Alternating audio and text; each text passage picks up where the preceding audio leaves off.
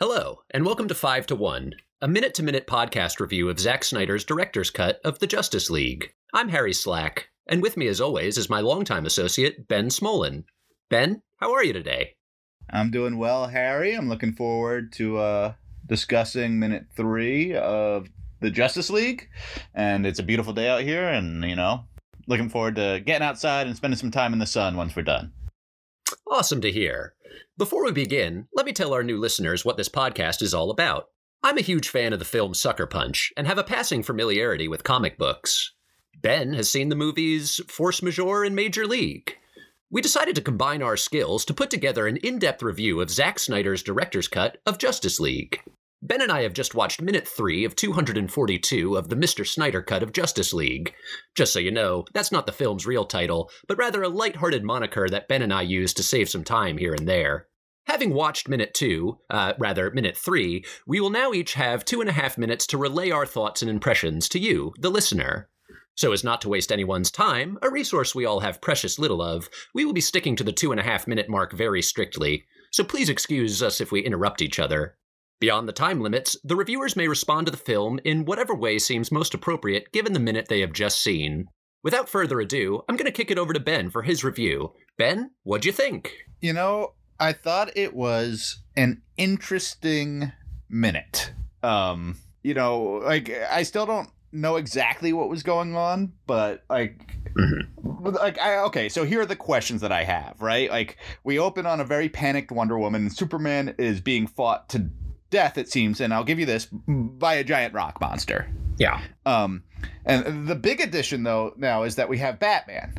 And it seems to me that the rock monster is killing Superman, but Batman is killing the rock monster. Maybe this is something from a previous film. I don't know. I guess, I've seen Man of Steel, and I have seen, what's the other one? Wonder Woman, the first Wonder Woman, but I haven't seen any of the other DC movies. So, maybe I'm lost on what's happening. Sure. But I guess a big question is going into the DC, is Batman allowed to shoot people? I thought Batman was a no-kill guy. You're more of a comic books guy than I am, so you can handle that. But, I found that to be a little strange. Yeah. And then I was like, why is Wonder Woman not doing anything? Is she just a damsel in distress? If that's so, I don't love it. Sure. Where's Aquaman? Where's the Flash? So, those are the questions that I'm having. And then we pull back, right, and we see Cyborg at his kitchen table. So now I'm like, Was this not from a previous film? Is this a Cyborg vision? Was this a dream or a premonition? And then obviously it ends very tensely on the what's in the closet, right? Yeah. And so, and I think that's nice. That's a really nice way to wrap up minute 3, because I'm definitely curious to see what this metal thing is in the closet that is pulsing and vibrating and making all this noise and definitely calling to Cyborg. And I'm just is this thing responsible for what we just saw? Is this thing going to help us in that moment? And how does it all connect to the rock monster? And I guess I'm just curious, we're obviously starring very in media race, very in the middle of things, but I'm looking forward to getting my bearings, hopefully in the next couple of minutes of the film, on the sequencing of how this is happening, because I still don't entirely know what I'm entering into. I'm still floating a little bit, and I feel like I need to get my feet on the ground, because I guess I just don't. Ben, I'm going to stop you there. The time is mine now.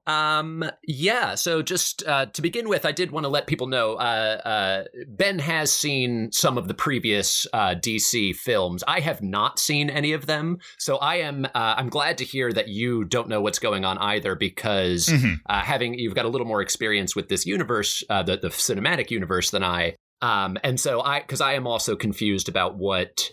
I'm still confused. I think it's a good thing. I think I'm hoping we're going to figure out what's going on. I'm still intrigued, but don't know really what's happening, having seen just none of the other movies. Anyway, to also respond to your Batman with a gun comment, that is my main criticism of this minute. Listen, superheroes with guns is the laziest and worst way to write a superhero. If you have created a superhero with a gun, you have wasted humanity's time.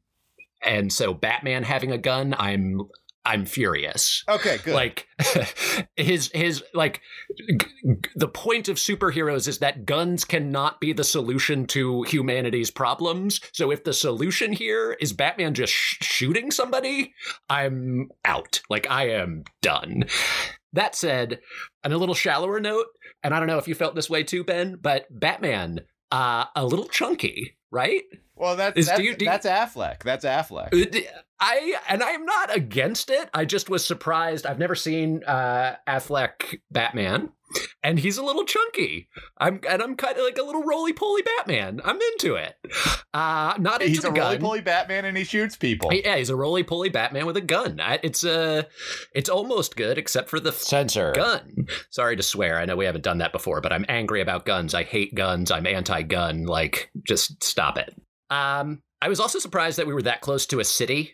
I thought that was a fun twist for minute 3. It looks like we could have been in the desert. We could have been on an alien planet. So I was very surprised. Was it Gotham? I don't know what city it is, but it could be Metropolis. I think Cyborg's from Metropolis. But exciting cliffhanger at the end. I'm always happy to see Cyborg. I was confused about what he was up to, just sitting alone in the dark. I'm like, Vic, are you okay? What are you doing? You are just, I hope they explain why he was just sitting alone in a dark room that you said was a kitchen, and that's good. Harry, I didn't know. I'm sorry if you have more that you're going to have to say about minute 3. We're going to have to push that to minute 4 because I'm afraid you've run out of time. But listen, folks, that's all the time we have for our reviews today. If you enjoyed this podcast, please take the time to subscribe, rate, review, or otherwise support this project. If you're looking for a way to enhance this podcast experience, please feel free to watch along with us on your own. Just be sure to avoid spoilers by not skipping ahead. Please join us next time when we will be reviewing minute 4 of 242 of Zack Snyder's director's cut of the Justice League, or as we sometimes call it, the Mr. Snyder cut of Justice League. Goodbye.